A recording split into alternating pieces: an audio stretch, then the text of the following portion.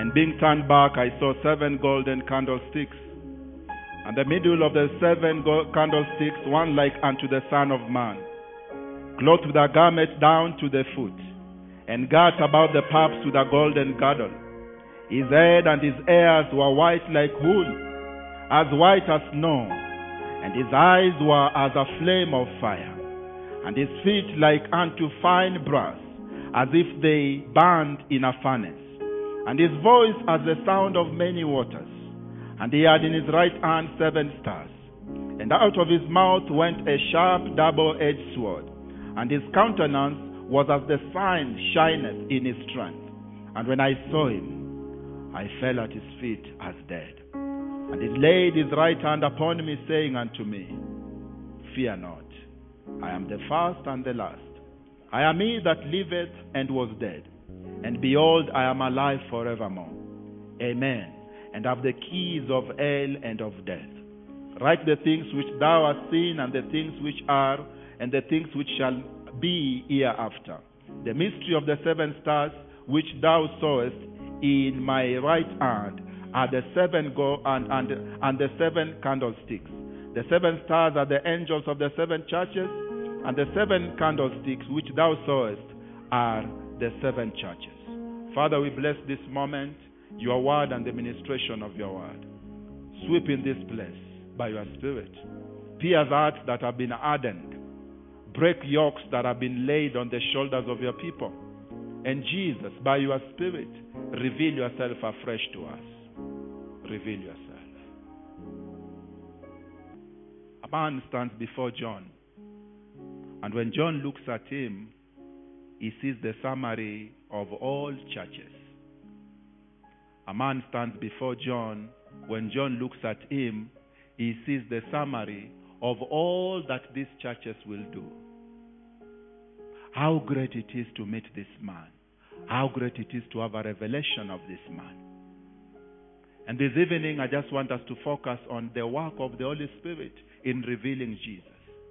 Because as the Jesus who truly lives is revealed, so many enterprises that are heading nowhere will suddenly have meaning. John looks at Jesus and he sees not just a man. He realizes by the Holy Spirit that there is a summary, there is a totality hidden in this man. And this evening I want to tell you people, we are here to encounter the Holy Spirit. We are here to encounter the Holy Spirit. And we are going to see the risen Lord afresh. Allow me to explain something briefly, because this service is going to be a bit different.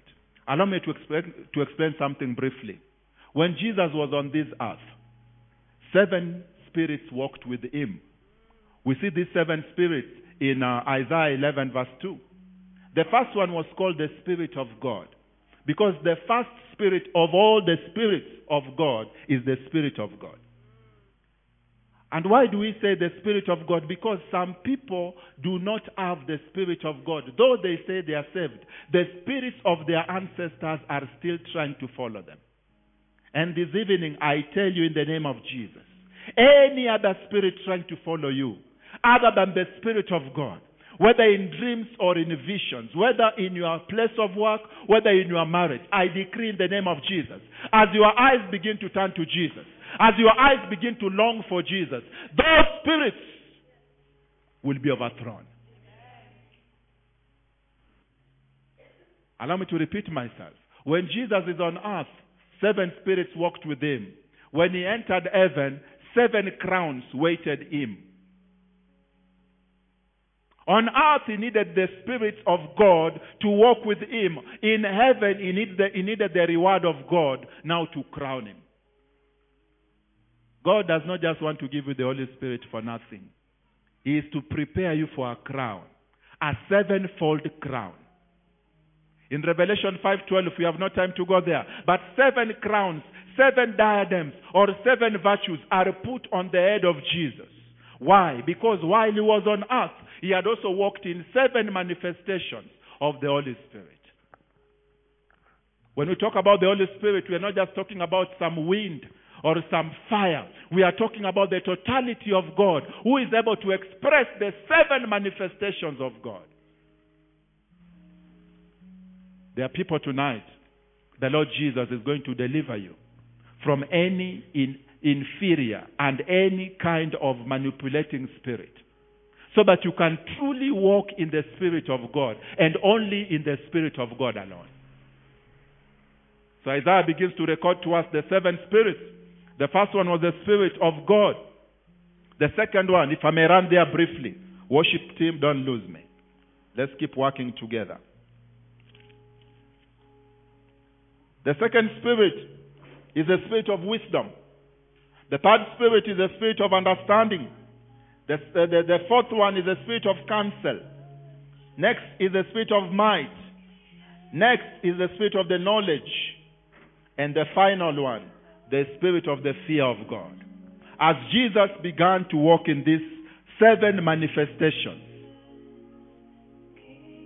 another manifestation waited for him in heaven. But this time it was not a manifestation, it was a crowning. And we need this crowning, not only when we reach to heaven, even in this life in which we live. Holy Spirit, right now, begin to reveal Jesus. One of the ways for the people to connect to the Holy Spirit is when they discover the greatest work of the Holy Spirit is to reveal Jesus. He is concerned about Jesus. He wants Jesus to be known to you. He wants Jesus to be seen in your life. He wants Jesus to be glorified. He wants Jesus to be honored. He wants him to be understood. That is his greatest work that he came to do on earth. And I pray this afternoon in the name of Jesus. May the Lord Jesus begin to be your concern like never before. May the Lord Jesus begin to your desire like never before. May the Lord Jesus begin to be your burning anger like never before. He is the righteousness of God. The Bible says, blessed are those who hunger and thirst for righteousness. But who is righteousness? Righteousness is Jesus. Because when you sit in him, you are right with God. When you sit out of him, you are not right with God. I pray for a quickening of the Holy Spirit tonight. Oh, Namashia Mamazaya. One of the greatest blessings we can have is a revelation of who Jesus is in totality. To see him glorified, to see him exalted. And how do we get there? By the help of the Holy Spirit. The Bible says he's our helper. The Bible says he's our teacher. He teaches us not about this world, but about the person of Jesus. The Bible says he's our helper. He helps us to connect more and more to Jesus. The Lord Jesus wants to sanctify you, but it can only happen by his Spirit. It is his Spirit to bring you to him. You cannot go there alone. Some of you want to have revelation, but it is the Spirit to bring you to revelation. The Bible says, but I will go into the revelations of the Lord by the Spirit. We welcome you, Spirit of God. And even right now, may eyes begin to open to see Jesus. May ears begin to open to hear Jesus. Now Samuel did not yet know the Lord, nor was the word of the Lord yet revealed to him. I have underlined that in my Bible. And the Lord called Samuel again the third time. He rose and went to Eli and said, Here I am, for you did call me. Then Eli perceived that the Lord had called the boy. Therefore Eli said to Samuel, Go lie down, and it shall be if he calls you that you must say, Speak, Lord, for your servant hears. So Samuel went and lay down in his place. 10. Now the Lord came and stood and called us at other times, Samuel, Samuel. And Samuel answered, Speak, for your servant hears. Then the Lord said to Samuel, Behold, I'll do something in Israel at which both ears of everyone who hears it will tingle. In that day I will perform against Eli all that I have spoken concerning his house, from beginning to end. For I have told him that I will judge his house forever for the iniquity which he knows, because his sons made themselves vile, and he did not restrain them. And therefore I have sworn to the house of Eli that the iniquity of Eli's house shall not be atoned for by sacrifice or offering forever. So Samuel lay down until morning and opened the doors of the house of the Lord. And Samuel was afraid to tell Eli the vision. So Eli called Samuel and said, Samuel, my son. He answered, Here I am. And he said, "What is the word that the Lord spoke to you? Please do not hide it from me. God do so to you, and more also, if you hide anything from me, of all the things that he said to you." Then Samuel told him everything, and he hid nothing from him. And he said, that is now Eli saying, "It is the Lord. Let him do what seems good to him." So Samuel grew, and the Lord was with him, and let none of his words fall to the ground. And all Israel from Dan to Beersheba knew that Samuel had been established as a prophet of the Lord. Then the Lord appeared again to Shiloh, for the Lord revealed himself to Samuel in Shiloh by the word of the Lord. Amen. Powerful scriptures, right? It's just almost like we should stop there and call off the service. It blesses my heart. First Samuel blesses my heart so deeply. Well, just quick context to this story. This portion of scripture comes hot on the heels of chapter 2, where we learn about the moral rot that was in Israel at that time. We also learn in chapter 2 that this is not the first time that God is talking to Eli about the sin of his household.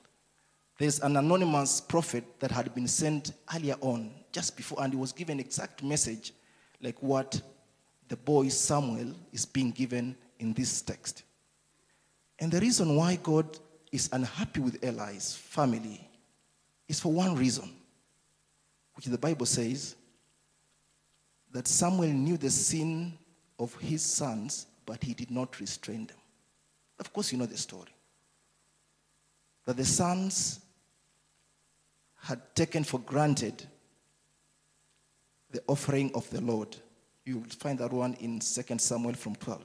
It says that now the sons of Eli were corrupt, for they did not know the Lord. And since they did not know the Lord, they were feasting on the sacrifice of the Lord that was not meant to be for them.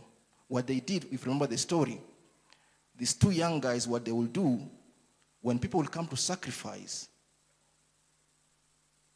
they crafted a 3-pronged fork. Not even one. So that it doesn't miss the meat. Okay? So when people will be boiling the sacrifice, they will send some of their servants to go and hook the meat from the boiling cauldron or pot. But remember, that was not the way it was supposed to be. If you read Leviticus, the Levites were supposed to be given certain parts of the meat, right? They were to be given the shoulder and the stomach and I think part of the neck. But these guys thought that that was not enough, as you're saying. They had poverty mentality. So they decided to be crafty and developed a hook, big hook. So as it's boiling, you go in with a 3-pronged hook, you can't miss the meat. Okay. So they will unhook the meat, and not just that, they will go and tell the people, "Give us meat now." And the people will tell them, "Look here." Actually, the church was more righteous than the priests. They will tell them, "Why can't you wait until we boil the fat of the meat and then we will give you?" And the young men refused. And remember, these guys were ministering before the Lord. Are we together? They were pastors. They were priests. If you read further, you realize the Bible says that that behavior of conning God of his sacrifice displeased the Lord. But that's not all. There's a reason that makes God so mad about these guys. And it's for one reason. They went further and began defiling the women who were coming to sacrifice. Brethren, are we following together? That was what they would call the rod that broke the camel's back. That they did not just dishonor the sacrifice of the Lord, but they went further and began defiling the church. Brethren, you can sin against the Lord and he will forgive you. But when you begin defiling the church, things turn around. For he died for this church. In that portion that I've just read earlier that I've just mentioned about Paul, Paul tells the elders that Christ purchased the church by his blood. All right. So these two sins became so grievous, and God said, I'm going to kill these young men because they did not honor my sacrifice and they defiled my people.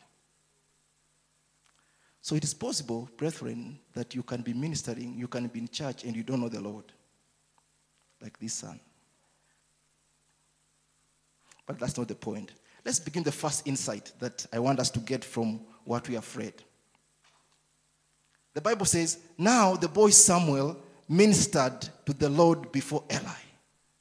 That's the first thing that we want us to learn.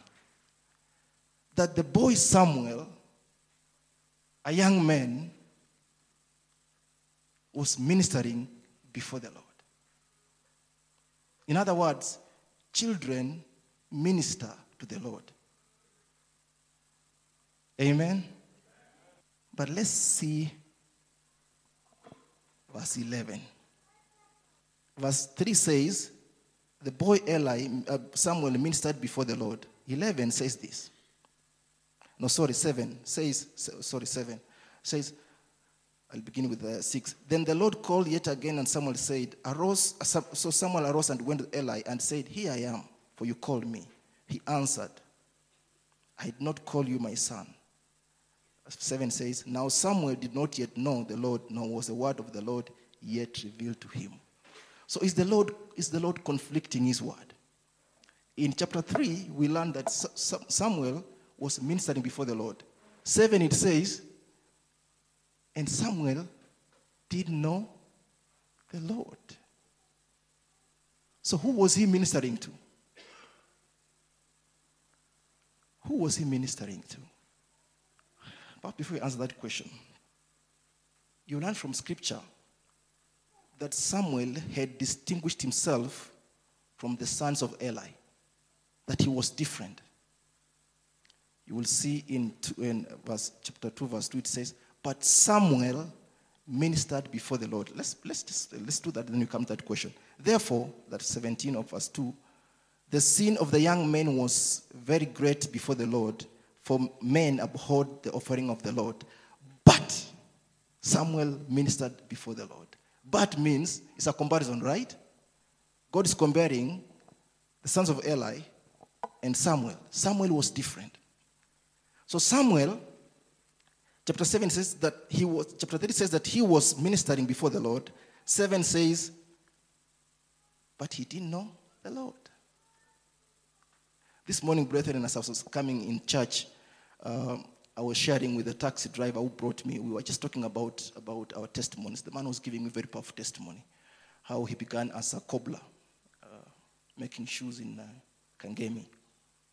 And grew and was faithful. And he bought his first taxi of 50,000 and renovated it.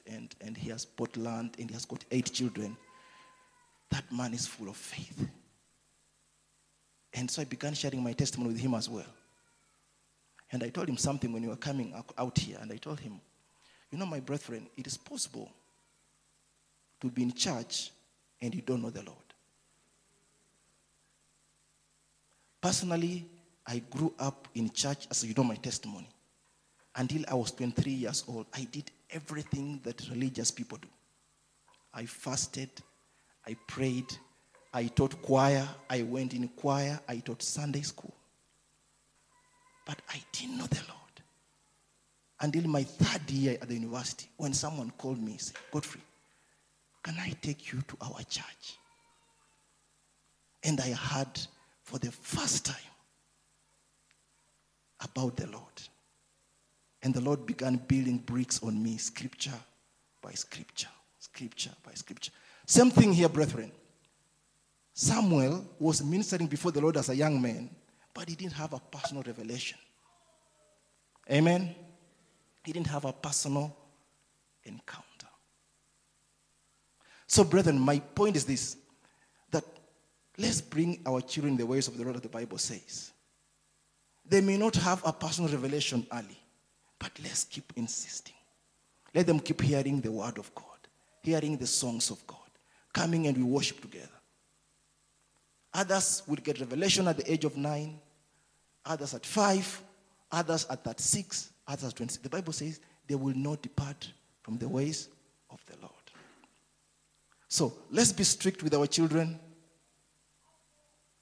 Even if it's inconveniencing for them to wake up in the morning to come to church, let's wake up those guys. Let's bring them to church. It will be fruitful in the end. It will pay. Amen? That brings me to almost part B of that point. That if we don't do what we have just said about the children can kill parents. Why did Eli die? If you read that scripture as you go on, you realize that Eli died, right? When his children died in the war, if you read further, and the message of God came and they told Eli, Eli, your two sons, Hophni and Phinehas, are dead. And then he asked, what about the ark of the Lord, which they had carried? He said, it has been captured by Philistines. The Bible says, Eli fell back and broke his neck and died because he was a fat man. Brethren, the children of Eli killed their father. Okay, let me show you something. I think that's verse 18 of the same scripture. Remember our topic is insights from 1 Samuel, right? It's only 3 today. Okay, let's do 13 of that. It says, for I have told him that I will judge his house forever for the iniquity which he knows, because his sons made themselves vile, and he did not restrain them. The Bible says that the father knew the sin of their sons, but he did not restrain them. But wait a minute, brethren. Let's go back to chapter 2. Stay with me. Okay, he says, now Eli was very old, and he heard everything his sons did to all Israel, and how they lay with the women who were assembled at the door of the tabernacle of the meeting. So he said to them, why do you do such things? For I hear of your evil dealings from all the people. Now, my sons, for it is not good report that I hear. Point is this. If you see chapter 2, Eli is restraining his children. Are you seeing that? But in chapter 3, the Bible says he did not restrain them. So is there a contradiction? Is there a contradiction? Why is the Lord saying that he did not restrain them? And in chapter 2, we are saying he called them and told them, I don't like what you're doing. Brethren, the point is this, in the interest of time. Eli came in too late and too little. Hello? He came in too late, too little, and not firmly enough. Because what he should have done was to remove these guys from being priests. When he just learned that they were defiling the people, that was the report enough. And you learn that between the first prophet that was spoken to about Eli and Samuel, it seems there was an interface of time. God had given Samuel enough time to repent and correct things, but he did not do it. Now, you want to learn about the character of Eli? You go to chapter verse 18. He says, after he gets the report from Samuel, he says, it is the Lord. Let him do what seems good to him. One preacher, I heard him say that Eli was a very humble man because of that response. Let me tell you, he was not a humble man. Speaking softly and nicely doesn't make you humble. This man was fatalistic. He was what we call in French, laissez-faire. Okay? Wacha afanye chinyana. Did you see that? If it was a certain man, the Bible says that he had ruddy features and bright eyes and handsome of feature. His name was David. If it was David who had this report, hallelujah, David would have done something different. That guy would have put on sackcloth and fasted and told the Lord, Father, do not take your Holy Spirit away from me. Wash away my sin. Cleanse me. This man is so fatalistic. He says, let him do what? And the children killed him. So, brethren, children means that the Lord Let's bring them to the church. Let's be careful. If you're not careful when they're young, they will kill you either spiritually or physically. Let's discipline them in the Lord. These issues about human rights, let's be careful. Okay, the Bible says that foolishness resides in the heart of the child, right? But the rod of discipline drives it out. Okay? I know all of us are born again. We know how to discipline our children. This issue about human rights, forget it. When the children don't hear, get a whip, drive out the demon of foolishness. Amen, parents? I know they're not here. They wouldn't like to see. Yeah. It's not very popular with the middle class nowadays when you say that. Okay, let's go number 2. Insight number 2. So we are done with the children. Insight number 2 is that your obedience will usher you to the next level of anointing. Your obedience will take you to the next level in your job, in your ministry. I want to show you something. The Bible says that Samuel was a young man when he was being called here. Bible history indicates that he was a teenager, between 12 and 17 when the Lord comes to him. Now, the same scripture says that Eli was old and his eyesight was dim and fat. And so he called Samuel the first time at night when he was asleep. Another history says it was almost dawn. Remember that Samuel is a teenager. And for those of us who have been teenagers, you know how teenagers don't like distraction. Hello? Particularly in the morning, at dawn. An old man who is almost blind, who's not your father, calls you the first time and you wake up. Many teenagers will die, will behave like they are dead when they had an old man, if they had an old man calling them. Am I right? But Samuel woke up and went to Eli and said, "You called me." And Eli said, "I did not." Second time, he calls the guy, so he thought. He comes, he says, "I did not call you." I can assure you that not many youth in our church today who are born again will have gone the third time. Someone who is blind, who is an old man, the young men will utter things in their sleep that you cannot print. But this man was different. Hallelujah. He went 3 times. It was a test on his character apart from being called by the Lord. If Samuel decided the second time that he will not go the third time, Eli would not have told him what he told him. The guy would not have heard from the Lord. Today we will not be reading about Samuel in the Bible. The man went to a different level of anointing because he had learned to be obedient. He had learned to do the things that others don't do. I can imagine Hophni and Phinehas, the sons of Eli, would not have gone if the father called them. Brethren, obedience will take you to the next level. It will unlock the destiny in your life. The Bible says this, that, "And you children, honor your father and mother, that it shall go well with you, and that you shall have long life." Brethren, have you ever at one time asked yourself, what is the correlation between obeying your mother and father and favor and long life? Have you ever asked yourself that question?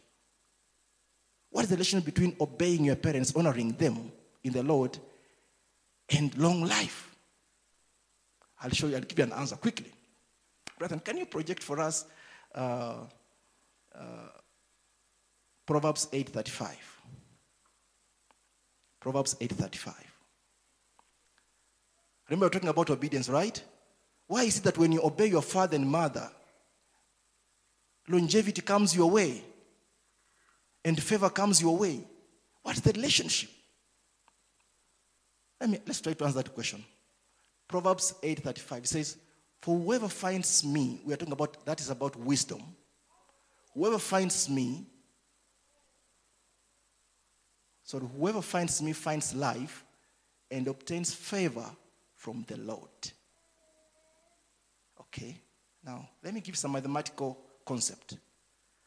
That if you honor your mother, which is, let's say, 2, plus honoring your father in the Lord, 2 plus 2 is equals to 4, right?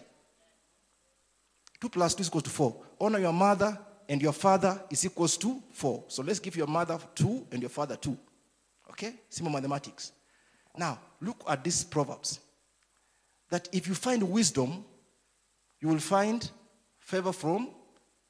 you obtain favor from the Lord. When you go further, it says that you will have long life, favor and long life. So it's the same equation, that if you get wisdom, if you love and get wisdom, is equals to long life and favor. When you love your father, so if you love and get wisdom, 3 plus 1 is equals to 4. Same equation. Hello? So, what's the correlation between getting wisdom and long life and favor and obeying your father and mother and getting the same thing, same results? I'll give you a little testimony so that you can get it, I can pin it home. Give you my personal testimony quickly. When I joined the university the first year, I stayed with a gentleman from my village who was 4 years ahead of me. This was the first gentleman to ever make it to the university from our area, from our, it's called location then. So he was our role model. So when I joined the university, since I knew him, it was easy for me to be his roommate. This man was doing what we used to call mad people combination. Okay? His subject was called mad people combination. Mathematics, physics, and chemistry. The guy was smart, a genius. From a Harambee school, the guy got an A. So I come to Kenyatta University, and we are in the same room. And I began noticing something from this guy, which was just like a joke. The guy will take one puff of the cigarette every time there's cuts and exams around the corner. And he will tell me, Godfrey, this thing charges my nerves. Okay. And surely, every time he will take one puff, he will do mathematics up to almost midnight, working on one sum, And my room was always full of people because he was smart. So people would come for him to teach them. And he graduated from taking a puff during cuts to taking a puff in between the week. Now he added something else. They will go to a place called KM, for those who have come from KU, to take one for the road. Okay? He will tell me, this thing just charges me. I just become smart. And he would encourage me. Say, Godfrey, if you take this thing, it will make you hardworking and smart. And I wasn't born again then. And he would occasionally send me to go buy him cigarette. Okay. So sometimes I would accompany them to the student union to take 1 or 2 beers. Not me taking, they will take. And they will encourage me to take. And remember, my parents were not born again. Actually, both my parents were drinking. They will take alcohol. But as we were growing up, my father had told me one day something. He told me, my son, if I had the ability not to take this alcohol, I will never take it. He told me, don't take alcohol. Don't be given to alcohol. Then one day, he also said something, that it is not in our family to smoke. I never saw people in my family smoke. And so many years down the line, when my roommate called Nick was encouraging me to drink, what I had heard from my father was like a leash around my leg. I'll always remember those words. If I had the ability to stop drinking, I will stop. And so, I never drank, I never smoked. When Nick graduated, he got a good job, and now he took it to a higher level of drinking and smoking. And one day, I was told that Nick is dead. Alcohol killed him. It was painful. They called me to go and eulogize in his funeral. The only son of a single mother. Now, why am I telling you that? Wisdom and obeying your parents. If I didn't obey my parents, I'll be drinking and smoking perhaps to death, or I'll have already died. Are we together? So that voice helped me. Now let's compare that obedience and wisdom. Now in chapter 5, in the interest of time, the Bible says this. It says, of Proverbs, it says, the lips of an immoral woman drip honey, and her mouth is as smooth as oil. Are we together? But in the end, she is as bitter as wormwood. Like Morubaine. Okay. But it says this earlier on, yes. If you can go to number 2, number 3, Proverbs 2:3. Okay. He says that woman is immoral and she'll be bitter when you go to her. Let's begin from number 3 and you'll see. Let's go earlier. 1 or 2. My son, pay attention to my wisdom. Lend your ear to my understanding. Remember, talk about wisdom and parents, okay? Okay. That you may preserve discretion and your lips may keep knowledge. Let's stop there. So the Bible is saying, young man, for you to avoid the immoral woman, keep wisdom. For wisdom gives you discretion. Hallelujah. I had discretion at the university because I had obeyed my parents. So when you obey your parents, you learn discretion. You learn to delay gratification. Same with wisdom. When you have wisdom, wisdom teaches you to wait. It teaches you to say no to certain things. So that is how you get long life. When you obey your parents, you learn discretion. When you learn to obey authority, not just parents, actually that is authority. When you learn to obey authority, you begin to learn discretion. Point number 2, how obedience gives you long life, is this, that when you learn to listen to your parents and obey authority, your ears get a wavelength that it can begin hearing the voice of the Lord. It teaches your ear to hear like the learned. Amen? That if you can hear a small voice from your boss of correction and you take it on board, you are preparing yourself. God is watching you. When he brings now bigger things to speak to you, he can trust that you will listen. So it trains your ear for bigger things that are coming. And when God speaks to you, it guarantees you that you will have a long life. I think we are done with that. So your obedience will usher you the next level. Samuel was obedient. He had a long life. He enjoyed long life. Amen? Number 3, insights from 1 Samuel. So I'll go very quickly. Eli tells Samuel that if he calls you again, tell him, here is your servant, speak, Lord. Although Samuel had been disproved by the Lord at this point, Eli knew something about what to do. The point is this, that in life, you will need someone to point at you or to point you to your destiny. In life, you will need someone to point at you or to point you towards your destiny. It is Eli who told Samuel what to do when the Lord calls the third time. It is Samuel who pointed Saul to the kingship.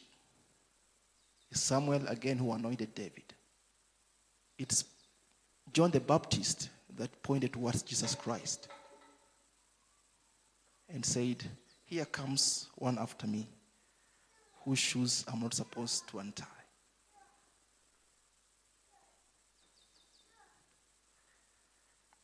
Brethren, you will always need someone to point you to your destiny.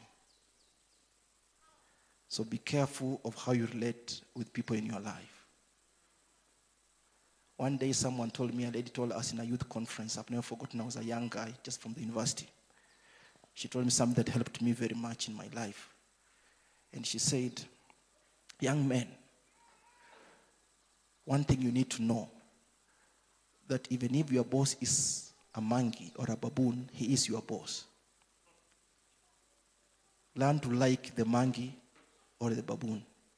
And she said, in the meetings where your boss sits, you will never be called to defend yourself.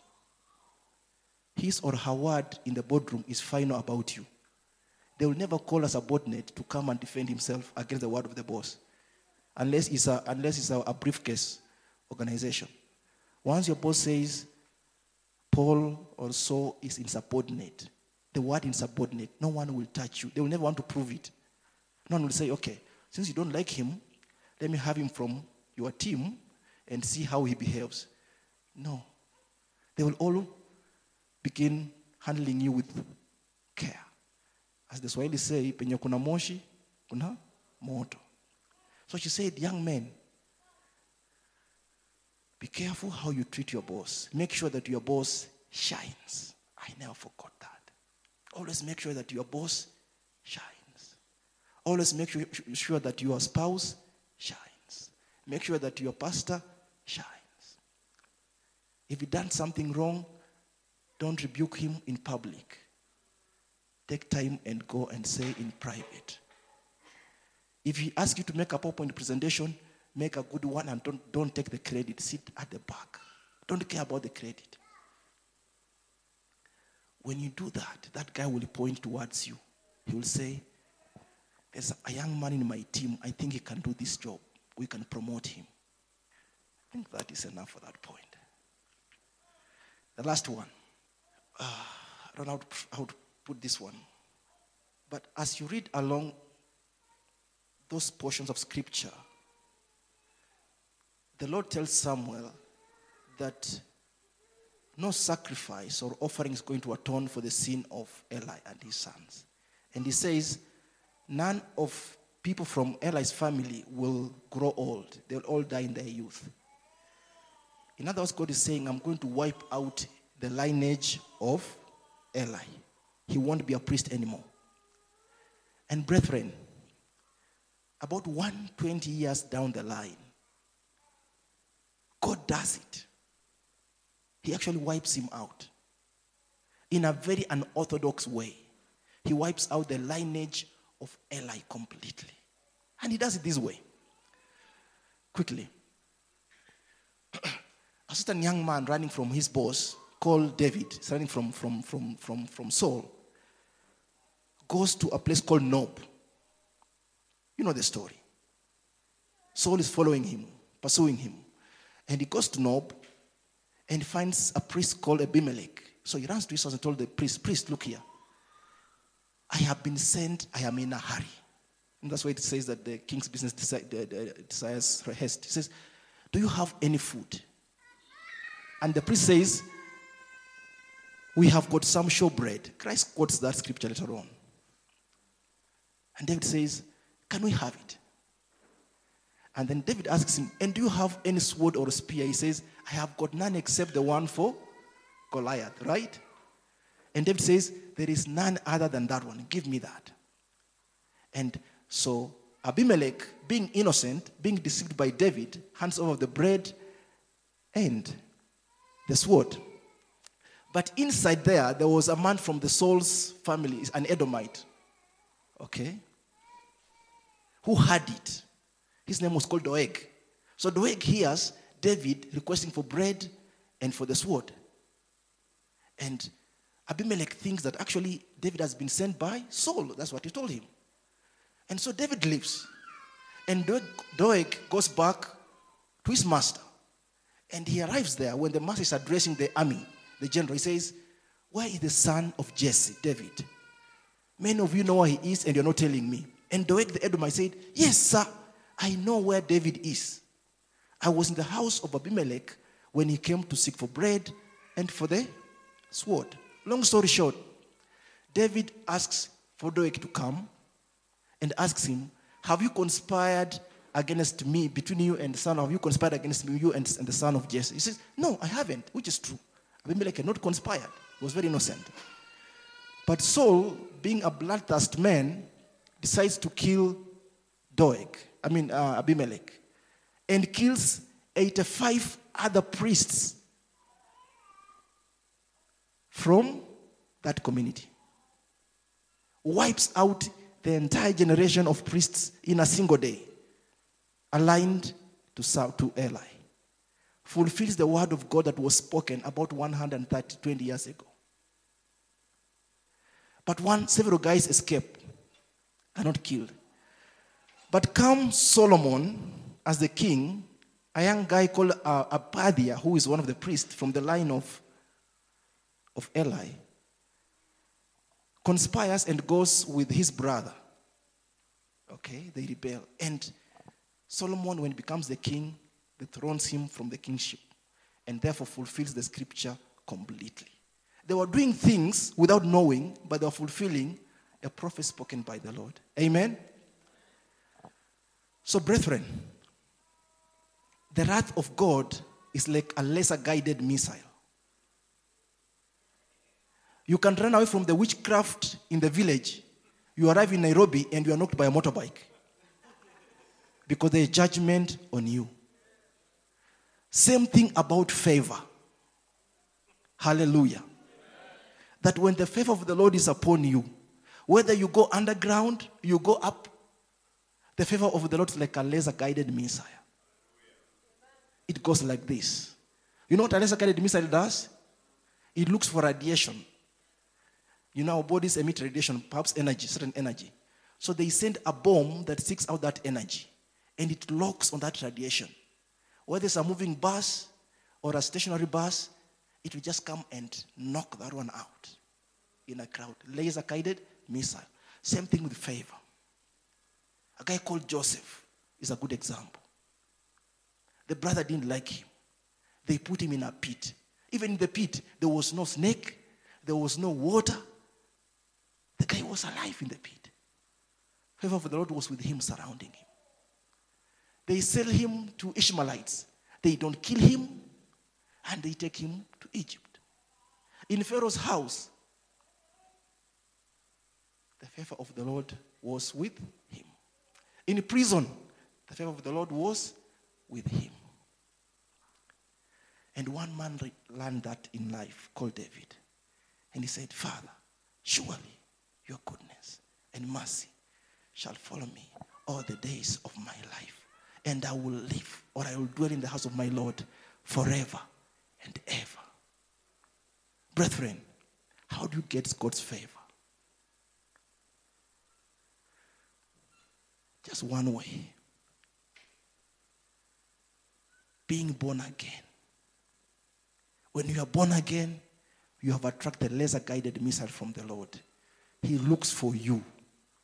You are part of his flock. I know you're not kidding. I hope you understand me. That when you are born again, the favor of the Lord looks for you.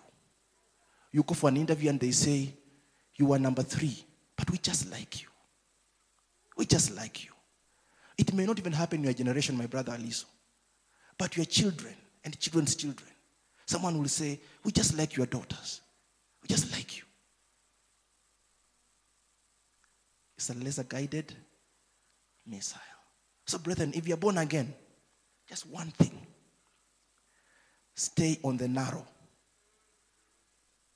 Just stay on the narrow. Bible says this, that the true foundation of Christ stands with this inscription, that the Lord knows those who are his, and those who are called by his name should depart from iniquity. Just stay on the narrow.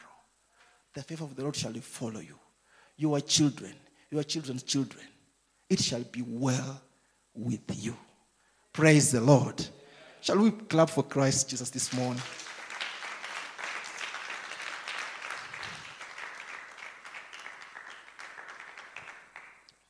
Father, we thank you. We thank you for insights in your word. And we know that it's well with us. We thank you for your joy and your favor that is in our lives. We receive it. We thank you for the gift of salvation. For us and our children and our children's children is an inheritance that you have given to us. Who are we, Lord, that you should consider us that much? That will be called sons of God, joined heirs of God, joined heirs of Christ Jesus, of your goodness. We can't thank you enough. We appreciate you, everlasting Master. Thank you for the favor. Thank you for your goodness. Thank you, Lord. Thank you for the joy of salvation. Thank you for enlarging our territories, for giving us wisdom, for giving us longevity. We shall see our children's children because you have obeyed your voice, because you have taught us wisdom. Father, continue to equip us with knowledge and understanding and discretion in life.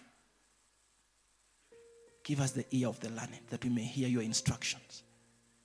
Cause our hearts to be soft towards you. Remove the heart of flint and give us a heart of flesh every day.